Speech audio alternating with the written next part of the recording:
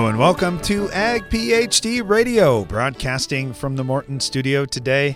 I'm Darren Hefty. We're going to be talking about winter workshops and what's coming up. We've had so many questions coming in about when are your workshops going to be? What are you talking about this year? That'll be our discussion for today of what are some of the things that are going to be at the workshops and how you can take part in those, either in person or virtually. I'll also be taking your calls and agronomic questions throughout the show at 844-44-AG-PhD. And you can always email us, radio@agphd.com. And Brian and I have been traveling around the region up here doing some smaller meetings and talking with a lot of farmers. And that's one of the things that we say too. Hey, if you got questions, and so often people say, oh man, I had something I was going to ask you. I don't remember what it was now. No problem. Just anytime. Just send us an email, radio@agphd.com. And I get questions all the time like, well, who's going to get the email? Like Brian and me. Well, really? And you'll look at them? Yeah, we will. We do all the time. I just had somebody today send me in some soil tests and some field maps and whatnot. Hey, I've got a challenge out here. Can you help us try and figure that out? Absolutely. Yeah, we're super pumped to do that. If we can help you raise better crops, that's awesome. That's kind of what it's all about.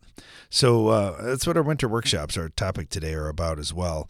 If you haven't been to one of our meetings before, you probably think, oh my goodness, I don't like going to winter meetings because it's always a big sales pitch. No, it's not a sales pitch for us. That's the last thing that we want to have happen. So it's Brian and me talking. It's not a whole bunch of salespeople trying to push products down your throat. It's just, hey, let's talk about, here's our topics. We're going to do a soils clinic. It's coming up Tuesday, January 16th. The following day, we're doing a corn workshop on January 17th. And we do that on purpose because we have a lot of folks that fly in for our meetings or that drive across the country, and we want to make it worth your while. So drive in. We start at 10 in the morning, so we give plenty of drive time. If you've got a 3 or 4 hour drive, you legitimately could make it that day, not miss a thing, catch our workshop. And then we're just 10 miles outside of Sioux Falls, which has tons of hotels, tons of great restaurants, plenty of things to do.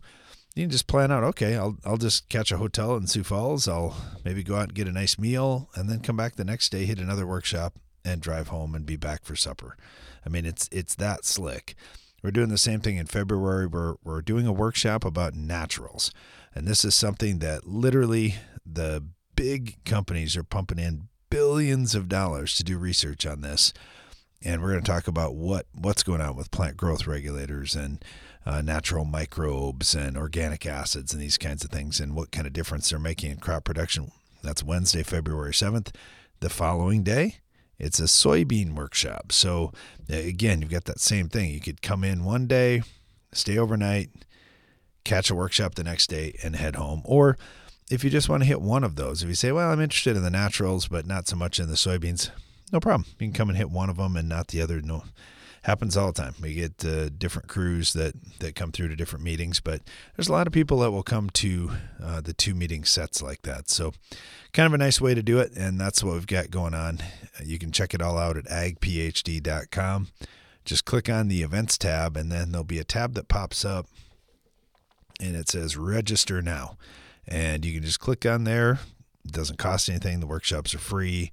That way we have a pretty good idea of who's going to be there, how much food we need to have, how many books we need to have, how many tables and chairs we need to have set up, that kind of thing. Because all these workshops are in person at the Morton Center, which is right at the Ag PhD Field Day site. So if you've been to our field day before in the summer, we've got that great big building.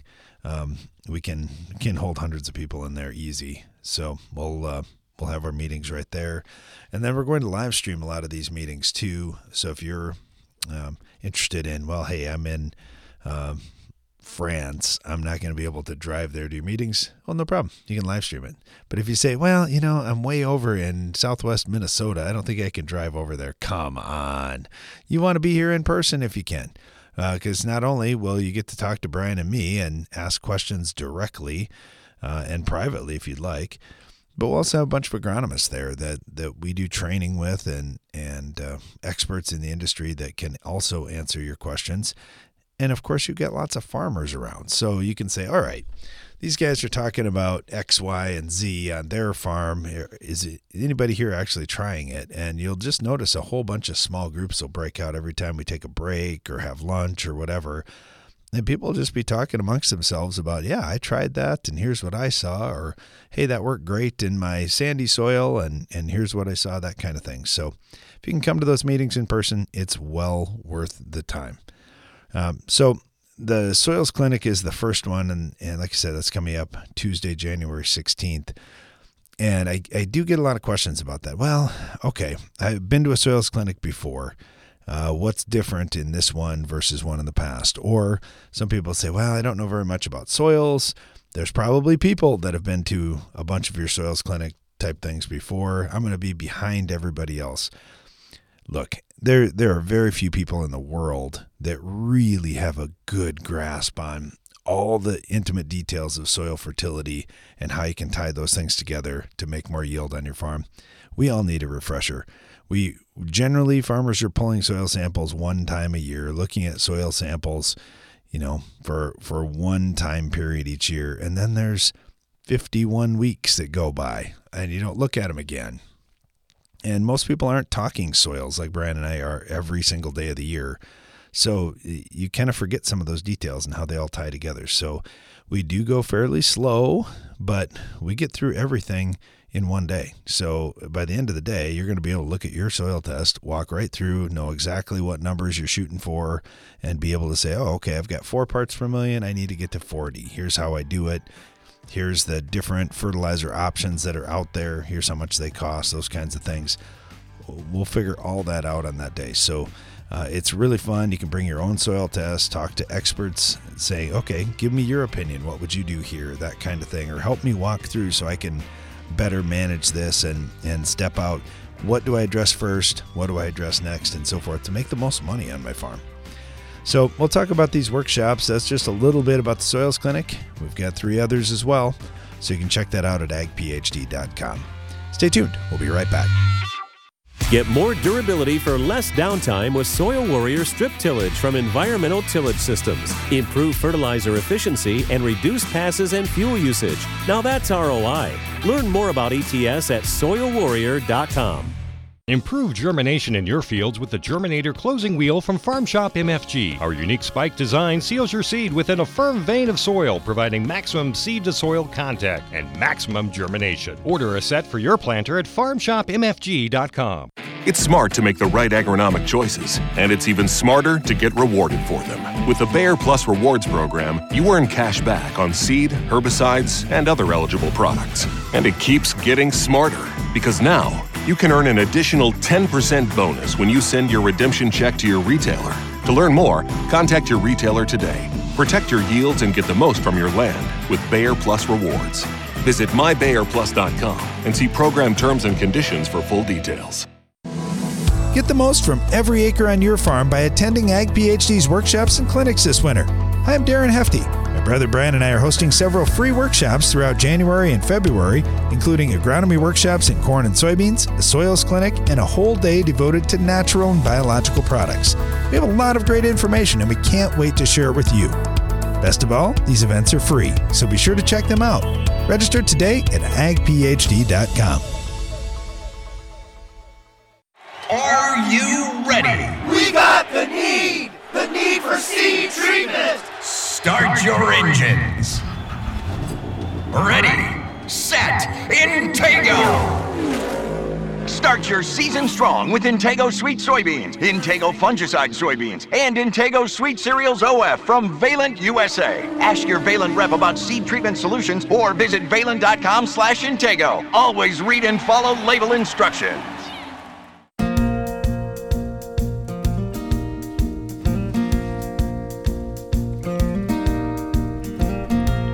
Welcome back. You're listening to Ag PhD Radio, broadcasting from the Morton studio today, talking a little about our winter workshops that we're going to have coming up in January and February. Would love to see you there. You can find all the details at agphd.com. We've got Gabe on with us right now down in Missouri. How you doing, Gabe? Doing great. How are you doing?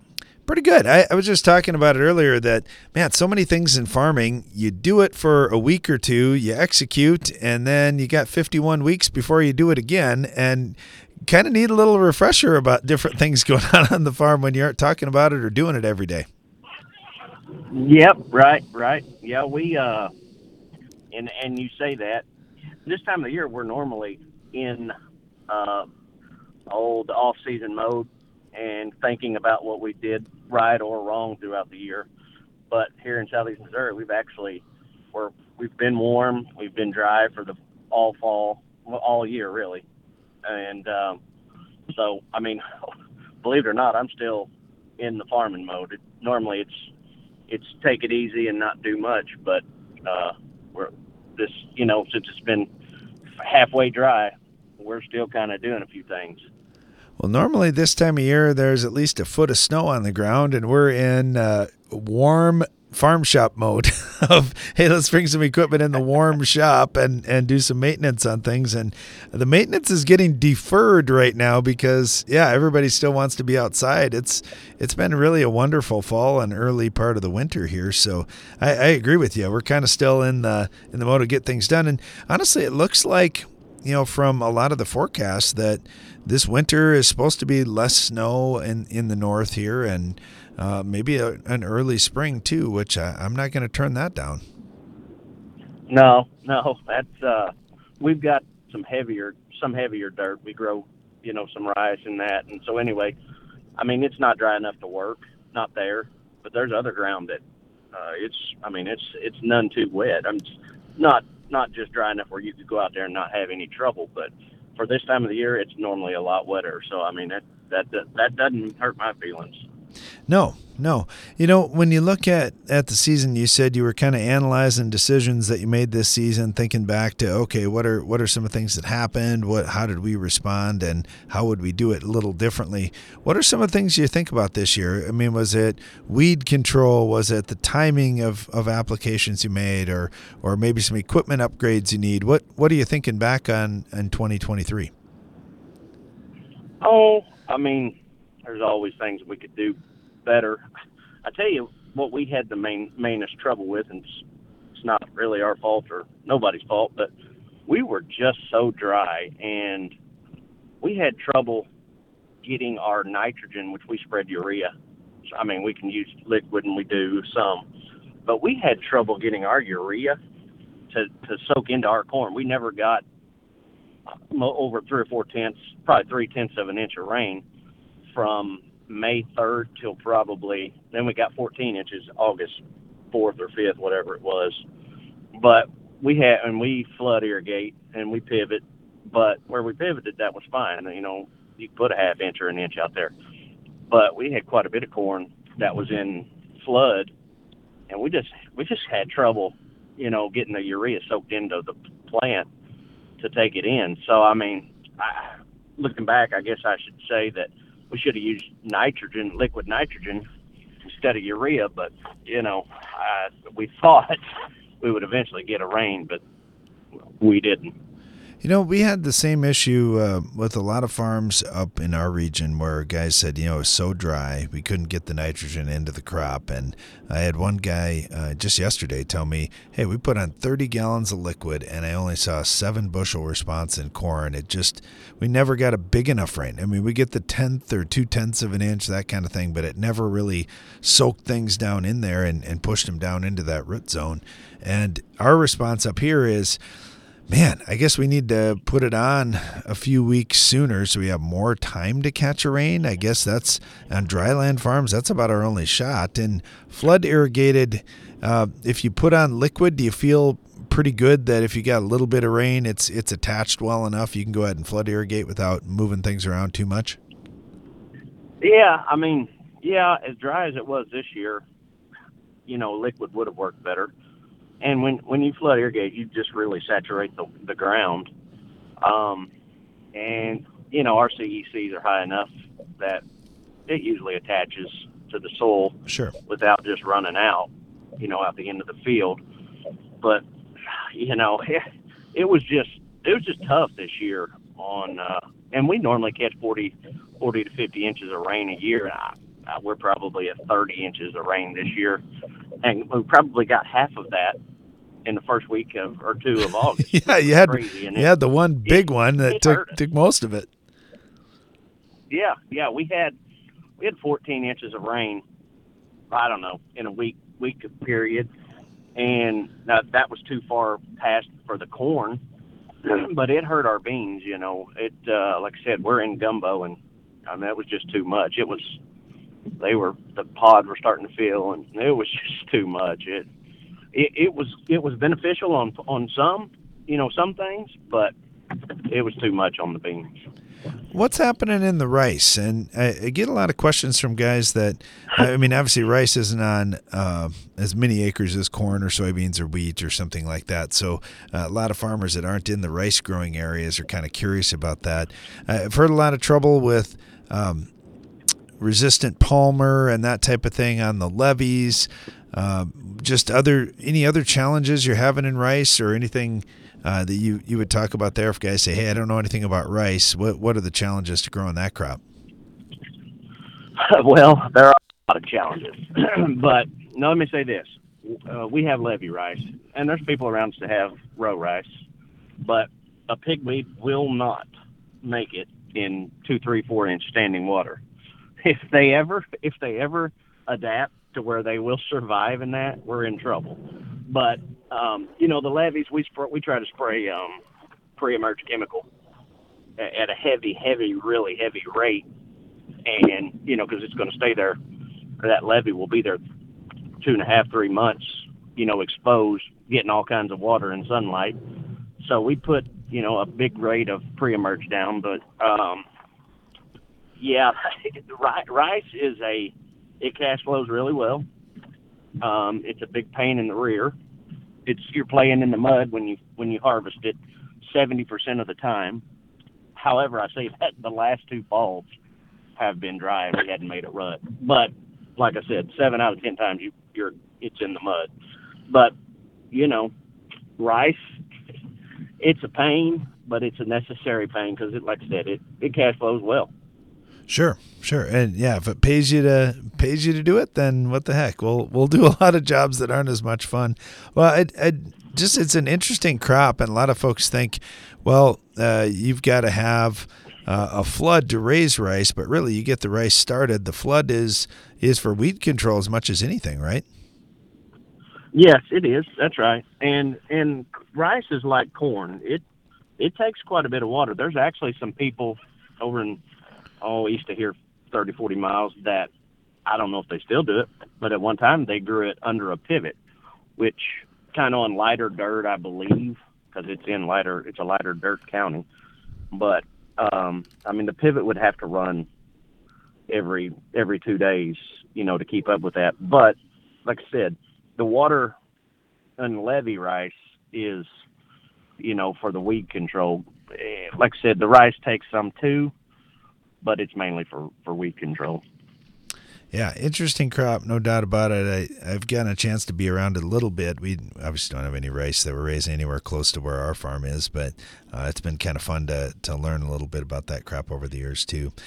Gabe, thank you so much. We really appreciate having you on. I know you're still in farming mode. Hopefully you get to off-season mode here pretty soon so you can enjoy Christmas and the holidays with your family. Hey, thank you. You all have a Merry Christmas. Okay? You bet. Merry Christmas to you as well. We're talking about our winter workshops a little bit today and what's going on your farm. Our phone lines are open at 844-44-AG-PhD. And you can always email us, radio@agphd.com. I get some emails here I'm going to try and get to a little bit later in the show during our Ag PhD mailbag time. Stay tuned. We'll be right back after this.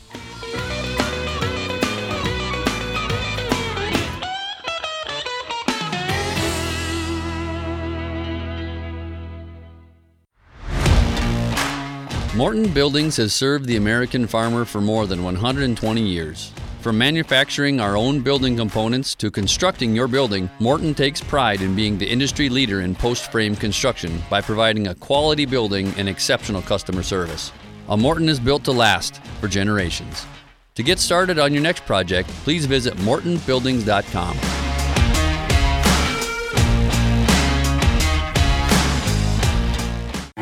You can count on AgroLiquid for precision crop nutrition. When you don't get all your potash down in the fall, when weather or market prices change your management strategy, or when you want to balance your fertilizer program with micronutrients, AgroLiquid is ready with the products and application flexibility you want for in-season crop nutrition and the research-proven results you need.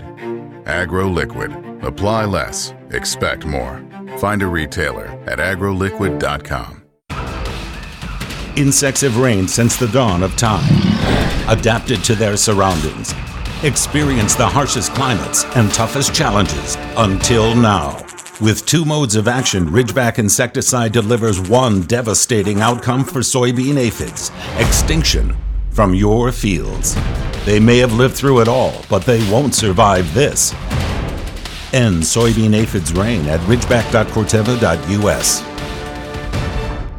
Effortlessly manage your farm fertility with Verify. Verify takes yield data directly from your combine and instantly generates variable rate fertility maps based on your nutritional goals.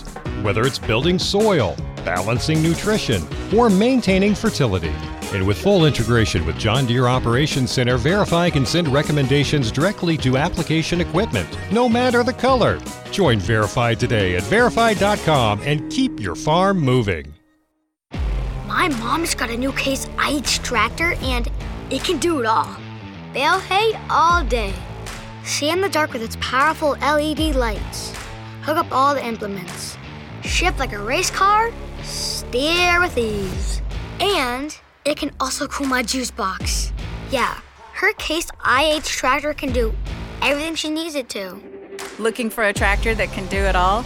Check out caseih.com. The greatest herbicide of all time earned its title by defending your soybean fields. Authority Supreme Herbicide's low-use rate formula delivers longer-lasting control of broadleaf weeds and grasses, providing you with the best-in-class combination of Group 14 PPO herbicide sulfentrazone and Class 15 molecule pyroxasulfone that outlast the competition. We're Authority Supreme Herbicide from FMC, and we play to win. Learn more at authoritysupreme.ag.fmc.com. Always read and follow all label directions.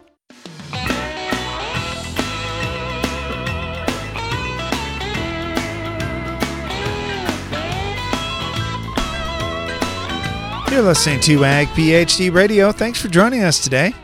One of the things we're talking about on today's program is just our upcoming winter workshops. We've got workshops coming up in January and February right here at the Ag PhD Field Day site. We're having a soils clinic, a corn workshop, a naturals workshop, a soybean workshop, and we're really excited. Neil Kinsey's coming back again this year.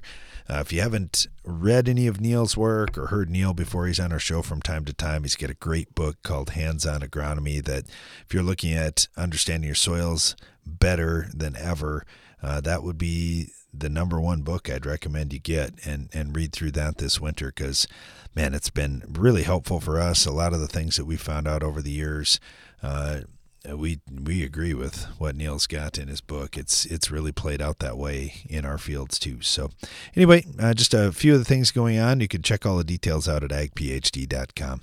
I got Jeff in Indiana. Now I know Jeff's been to some of those events in the past. How you doing, Jeff? I'm really good today. How are you guys? Good. Are you okay? So we were just talking to Gabe down in Missouri. He said, I'm not in off-season mode yet. He goes, the weather's too nice. We're still in farming mode. Are you in off-season mode or are you still in farming mode? We have livestock, so we have hogs. So there's not an off-season much, but we've changed our direction here for just a little bit. How's that? Yeah. Well, I know what you mean with livestock. You're always in the game, and that was something growing up. We always had hogs and cattle around too, so we were never had a day off really, other than try and swap some jobs out with somebody else on the farm to, hey, can you cover so I can get away for the weekend or something like that. So talk about the farm this year. How'd things turn out for you? Really well. Probably had a record on corn. Beans were about average. Small grains in this community, wheat, barley, were probably near records, or if not records for most people for whatever reason. Nobody really knows. But it's been a very successful year. We've got dry late, and I think that cost us some bushels in the beans. But otherwise, things went it was a nice year. We had some tar spot move in, but other than that, pretty clean year. Yeah. Awesome. Yeah, it's fun when you have one of those because they don't come every year. So you gotta be happy when they do. Yeah. We're very thankful. Yeah. You know, with the workshops we've got coming up, one of the things we talk about a lot is you raise a record crop. That means, unfortunately, you probably have a pretty high fertilizer bill the next year to put back all that you just took out, which kind of comes with the deal. But how do you go about dealing with that? I guess I know you've been to some of these workshops before, Neil Kinsey and that kind of stuff. Yeah. What do you look at first on your tests? How often are you testing? How do you guys manage it? Yeah, so soil tests we're doing every 3 to 4 years, depending on, and we use manure, so we're kind of moving around with that, trying to locate those areas that might be more deficit for the manure issues, and then excuse me, we're generally pulling on the corn 3, maybe 4 tissue samples throughout the season, starting at about a V3, V7, maybe a VT type pull there. And trying to gauge, we use a strip till machine somewhat like you all do, for next year, try to figure out what's short, and if we can put it through the strip till machine, we will. Manganese seems to be a problem for us. We can't get it through the strip till machine and be efficient or be effective with it, and it doesn't like 28 in the sprayer, so we're a little bit in a quandary about how to get that on. I don't know what you guys are doing there, but yeah, like the Neil Kinsey book and that you spoke about, and that's really enjoyable. I think one of the nice things that you guys have is the booklets.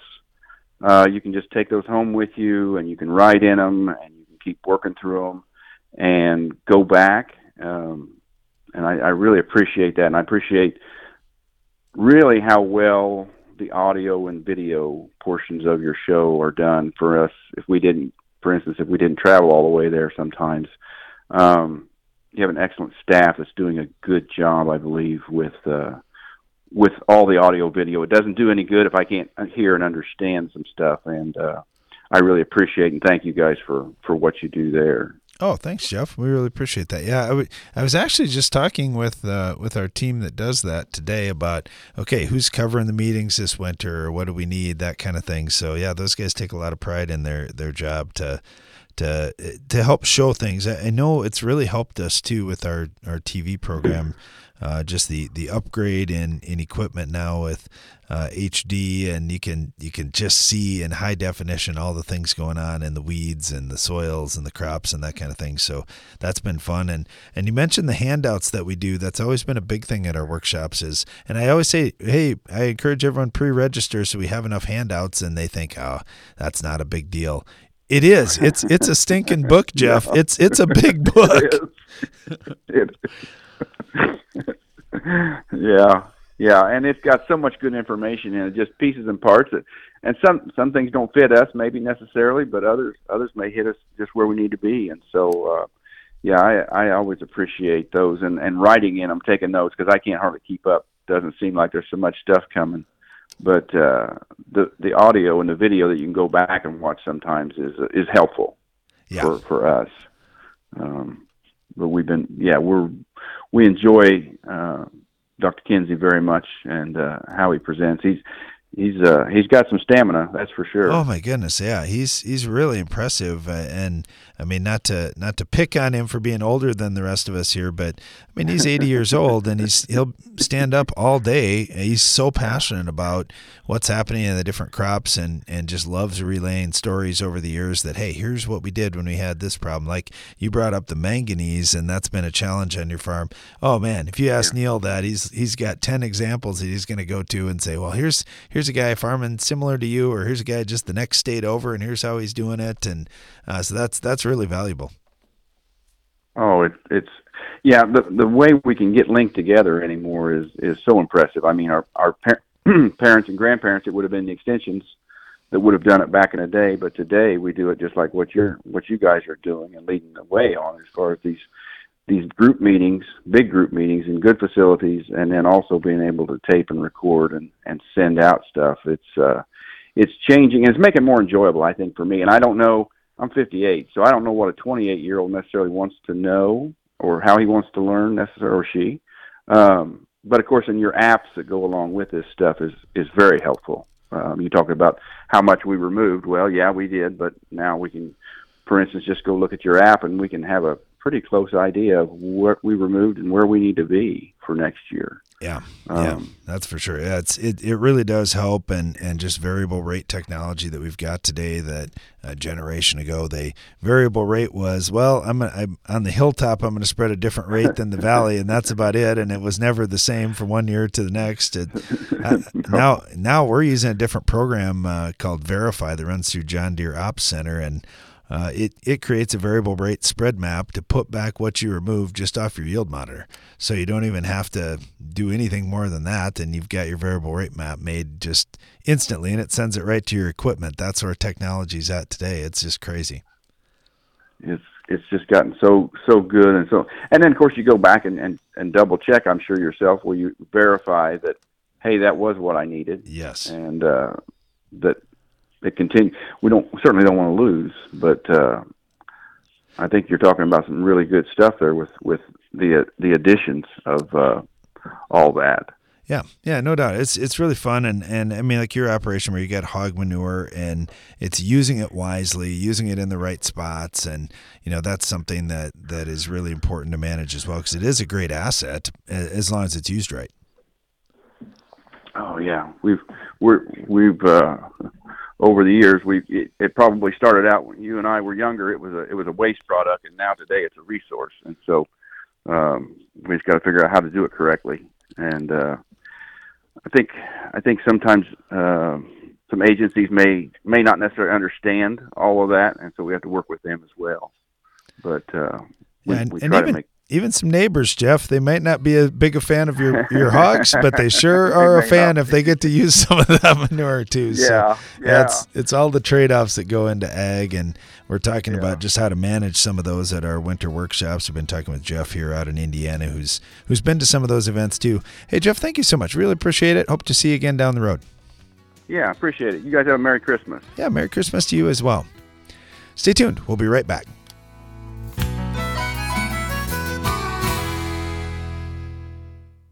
It's smart to make the right agronomic choices, and it's even smarter to get rewarded for them. With the Bayer Plus Rewards program, you earn cash back on seed, herbicides, and other eligible products. And it keeps getting smarter, because now you can earn an additional 10% bonus when you send your redemption check to your retailer. To learn more, contact your retailer today. Protect your yields and get the most from your land with Bayer Plus Rewards.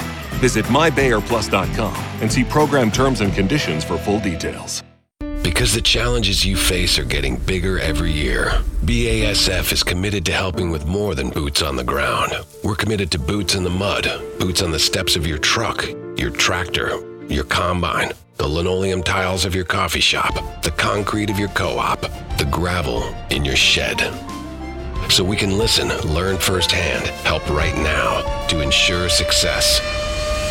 BASF, helping you do the biggest job on earth.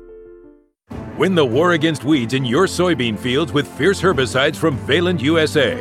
With 3 different formulations and multiple modes of action, you're sure to find the right Fierce product to protect your operation from tough weeds like Palmer amaranth and water hemp.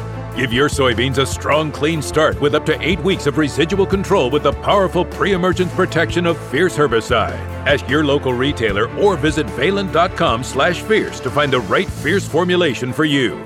Always read and follow label instructions. If you understood everything on a soil test and could make your own fertility plans, do you think you could cut your farm's fertility expenses? Maybe even increase your yields? Hi, I'm Darren Hefty. We want to empower you to make your own fertility decisions. That's why we're holding our Ag PhD Soils Clinic on Tuesday, January 16th at the Morton Center near Baltic, South Dakota. This could be the single most important day you spend in your farming career, and it's free. So register now at agphd.com. The hard-working, independent spirit of rural America can often be isolating. It's not often discussed, but mental health issues are real.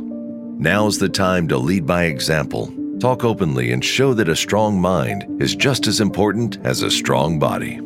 FMC is proud to be working toward ending the misconceptions around mental health. Through awareness, guidance, and action, together we can uproot the stigma. Take your tillage to the next level with the Insight Universal Tillage Tool from McFarland Ag. With more adjustability and flexibility, the Insight is the ultimate one-pass tillage tool. Visit McFarlandAg.com to find your closest dealer. Join us in Houston for Commodity Classic, America's largest farmer-led, farmer-focused agricultural and educational event. New Frontiers in Agriculture, February 28th through March 2nd, 2024. Houston, we have no problem.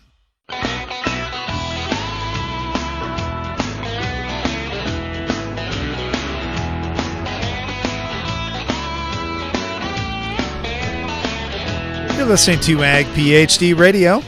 Thanks for joining us today. Our phone lines are open at 844-44-AG-PhD if you have an agronomic question, or if you want to talk about our upcoming winter workshops that we'll be having in January and February.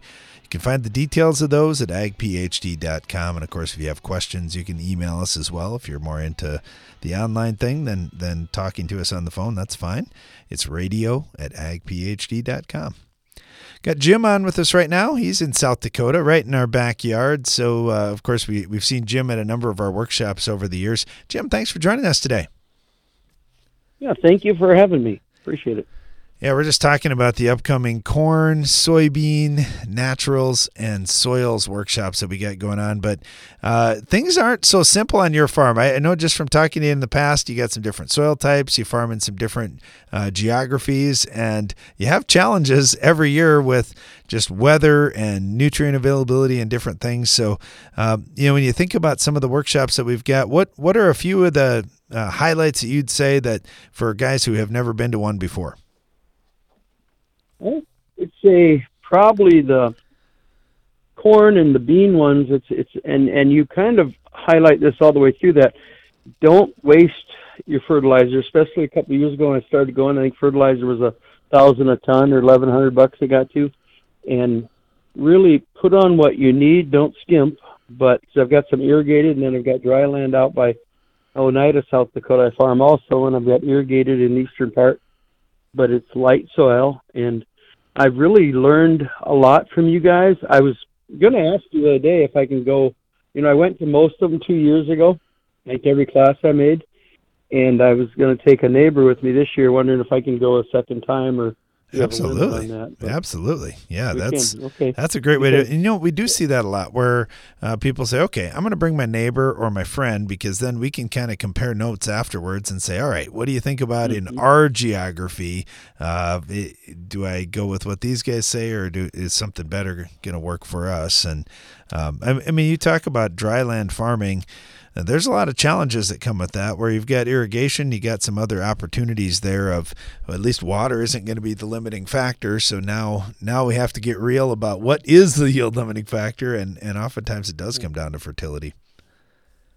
And I guess, Darren, the one thing I've had, the one problem with it, every time I go, it's kind of humbling, because there's so much that you learn that you don't know, and you feel kind of dumb when you're there, and you learn a lot, and you take a lot away, but yet, and then I end up going back and looking at, they give the great handouts at these, and they're saved in like a term paper saver, I guess page saver, and I go back in those handouts, I catch myself throughout the year looking them up, and I file them away, and I go back and look at those and answer questions, and I've helped even a neighbor on the alfalfa one.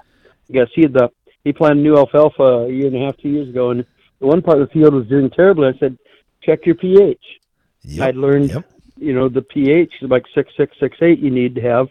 Now, alfalfa, it can, I think, about half the crop it can drop just with the pH or more. It was incredible. Yeah, it's a big deal. Sure enough, he checked it, and he didn't lime before he planted this, because he had an operation at the end of time, and the neighbor actually came and planted his alfalfa, so it was nice.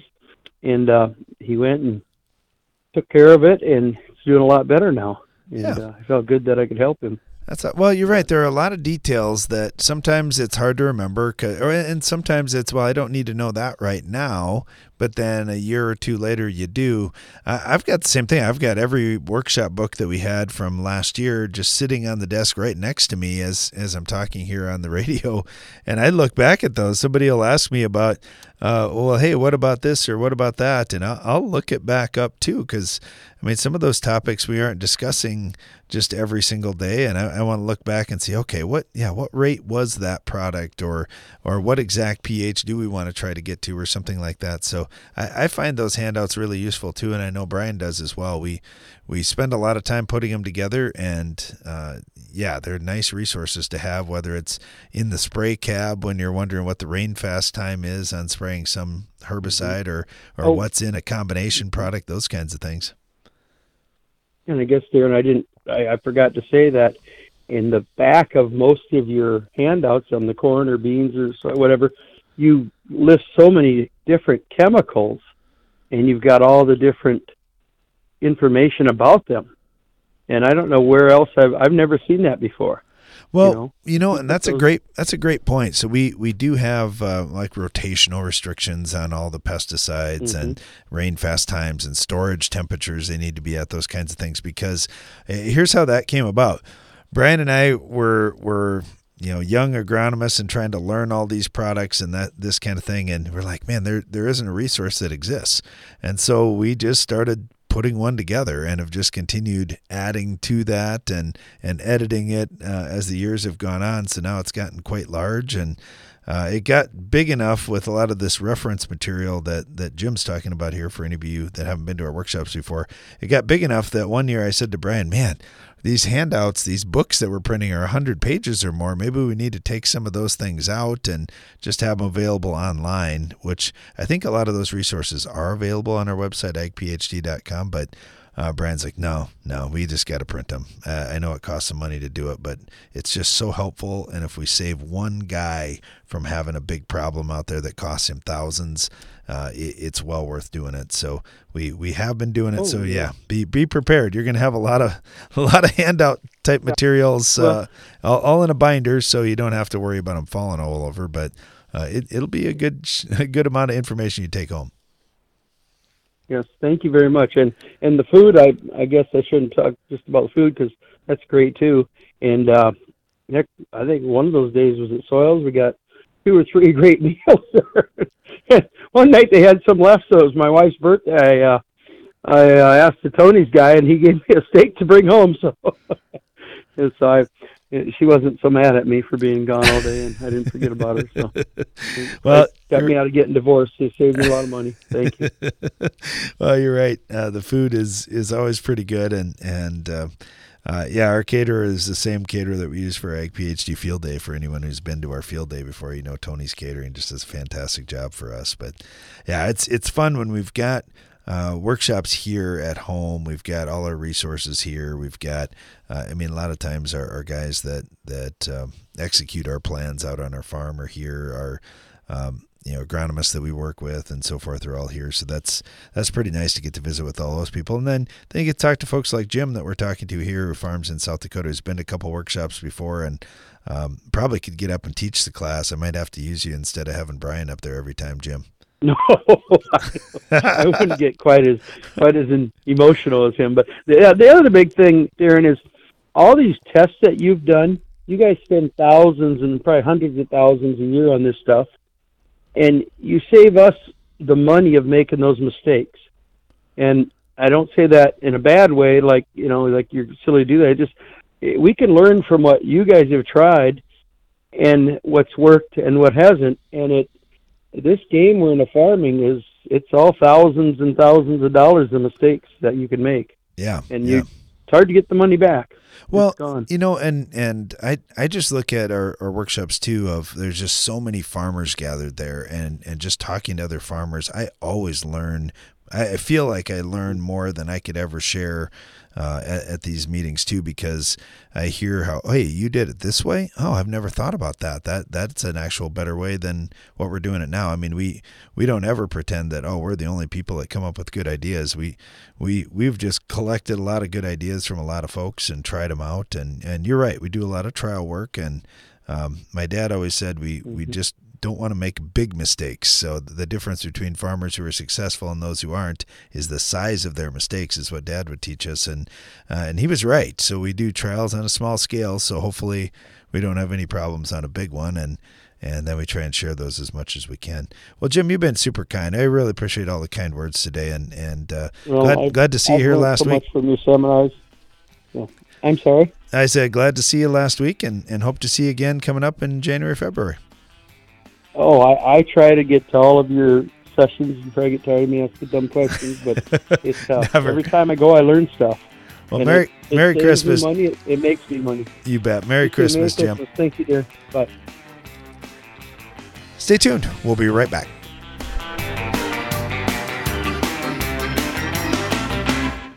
Control the toughest weeds with overlapping residuals. Lock in the longest lasting control for your soybean fields. A pre-emergence application of an Authority brand herbicide plus a post-application of Anthem Max herbicide establishes the overlapping residual control key to safeguarding your soybean seasons. This pairing is a heavy-duty, economical strategy against Palmer amaranth, water hemp, kochia, and more. Visit your FMC retailer or lockin.ag.fmc.com today. Always read and follow all label directions. You have a lot at stake when it comes to raising corn. I'm Darren Hefty. That's why on Wednesday, January 17th, we're holding a free Ag PhD Corn Agronomy Workshop at the Morton Center near Baltic, South Dakota. We'll help you navigate all the challenges of corn production, including how to manage exploding pest populations, resistant diseases, fertility challenges, and more. It's a day packed with information. So if you want to get the most out of your corn this season, don't miss the free Ag PhD Corn Agronomy Workshop. Register now at agphd.com. It takes balance to be successful in farming, because what you get out of it depends on what you put in. And Corteva Agriscience gets that.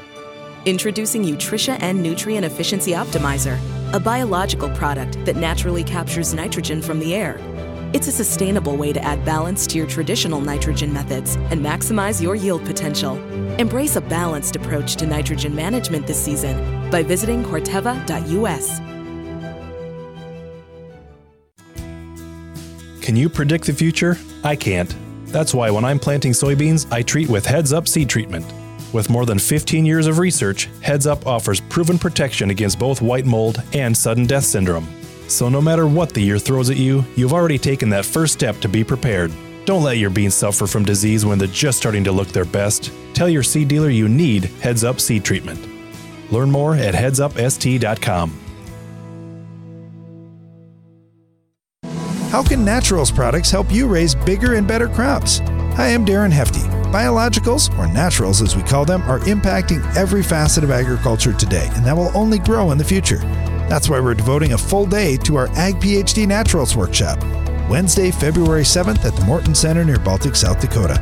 Our research team has spent years testing hundreds of naturals products, and we want to share with you what we've learned. For more about this free event, go to agphd.com. There's an innovative new soybean herbicide on the market that's helping close the door on weed resistance and open new doors to productivity. Preview 2.1 SC herbicide from UPL is a multi-mode of action pre-emergent that controls the most resistant broadleaf weeds at the beginning of the season and continues to control later weeds with strong residual activity. Ask your retailer about Preview 2.1 herbicide from UPL and always read and follow label directions.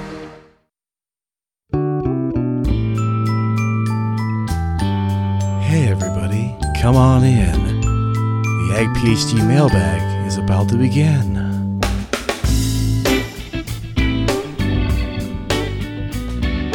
Welcome back. You're listening to Ag PhD Radio. The Ag PhD mailbag is where we take your questions. You can call in still. Our phone lines are open at 844-44-AG-PhD, but I got a number of emails here. I want to dive into at least a couple of these today and answer questions. If you ever have a question, of course, you can email us radio@agphd.com. And I got this one in from over in South Central Minnesota.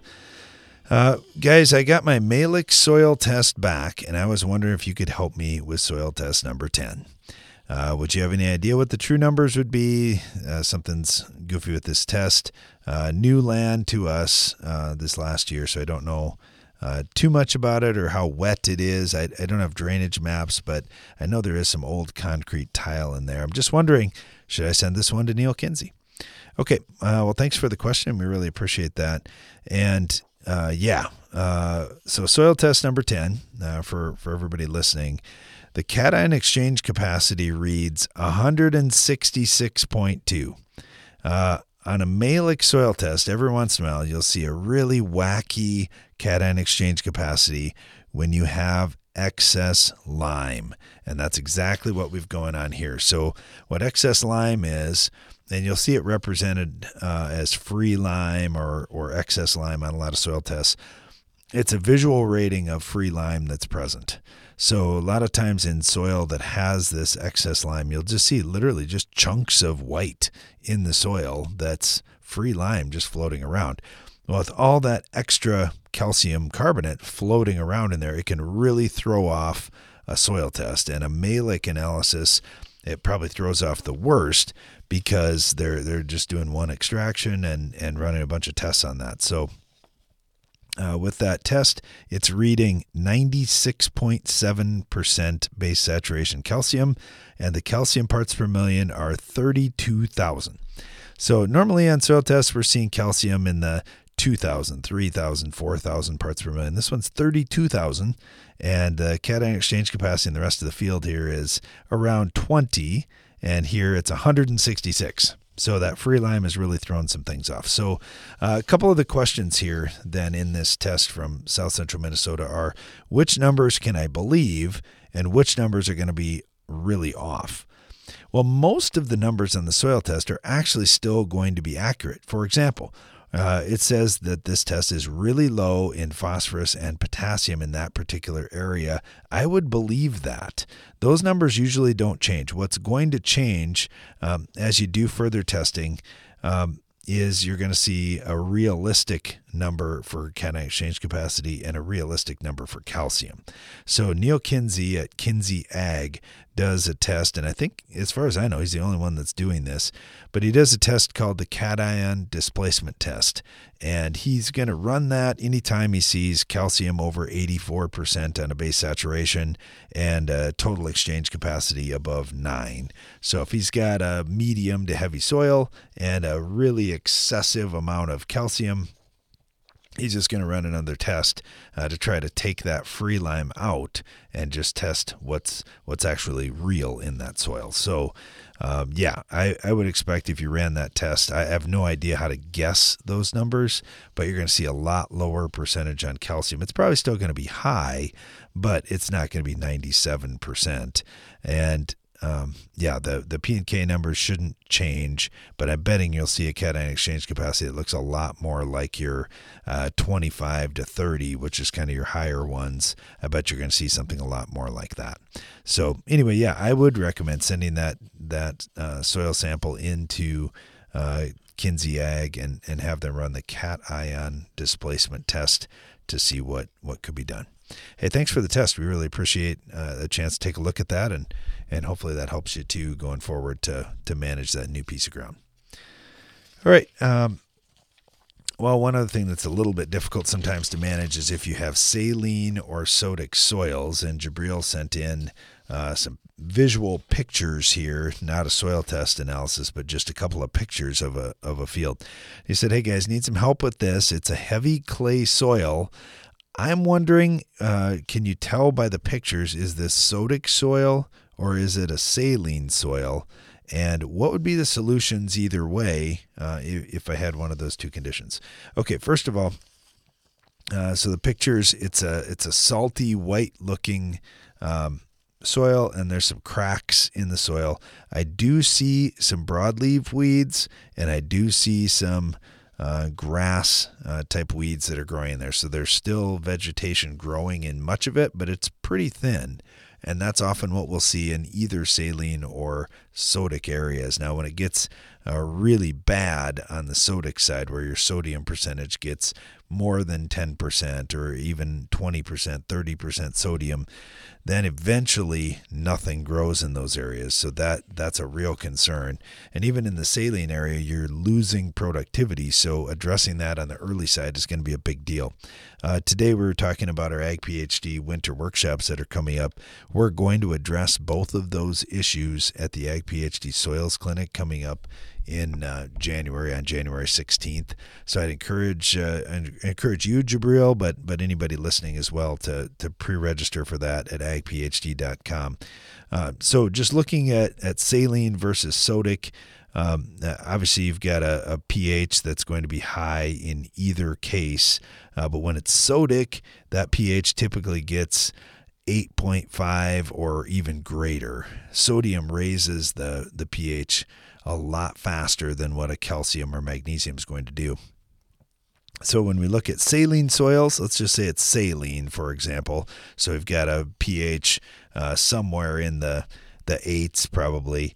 Run a soil test, see how high different things are, like sodium, calcium, sulfur, soluble salts, those kinds of things. We would recommend considering drainage tile in those areas. And without knowing much more than this picture, it looks like it's an area where if you did have rain, water would sit, or at least if water got there, the only way for the water to escape is for it to evaporate. And when it evaporates, it leaves the salts up on the soil surface. And it certainly looks like we've got some salty conditions on the soil surface. So drainage tile would be a great help in that situation. Even if you say, you know what, I'm in a fairly dry area, I don't get that much rain. When you do get rain, having good internal drainage in the soil will allow that water to move down through the soil. Now, one other thing from a fertilizer or chemistry side that could help you, whether you have saline or sodic soils, is getting your calcium percentage up. So if your soil has low calcium levels, like on a base saturation test, I would say less than 75%, you could add some more calcium. Calcium's a bigger molecule. It leaves a little bit more pore space. It helps that soil to pull those soil colloids together so it creates that air space in between. That helps improve drainage naturally and allows more airflow through the soil, which is great for microbes as well. So you might end up using some gypsum or even possibly some lime, depending on where you're at and what your calcium sources that you have available are, to improve soil porosity and just overall speed the removal of any salts that are in the soil. The other thing is I see there's some vegetation there and it looks like it has been cut.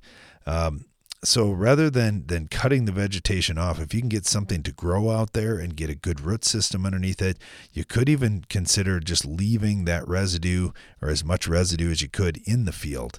Leaving more residue out there can help with a lot of things too, in terms of feeding those microbes, breaking down some of the salts that are out in the soil and those types of things, and just improving air and organic material in the soil. So that might be something that you take a look at. So that'd be some things that I would look at if I had soils like that. With the sodic soils, you've got a high level of sodium, and the challenge is once you get to 10% or more sodium, it's really hard to turn that around, and it makes that soil so water doesn't even soak in very well, and that can be a real challenge too. So yeah, those things that I just mentioned, making sure your calcium percentage is up, improving internal drainage, and just getting anything to grow out in the field. And sometimes in those areas, not even weeds grow, which you don't have that problem yet. I don't want you to get there. But in that case, we'll see farmers go out and just grind up some bales of residue and just mix it into the soil just to get something out there. You could always turn to crops that are a little more tolerant of, and I don't know where you're at exactly and what you can grow in your area, but crops like barley that can tolerate higher levels of salt and sodium in the soil might be a good option too, just to switch up what crops you're trying to grow there, just to get something to grow to make some money off that ground.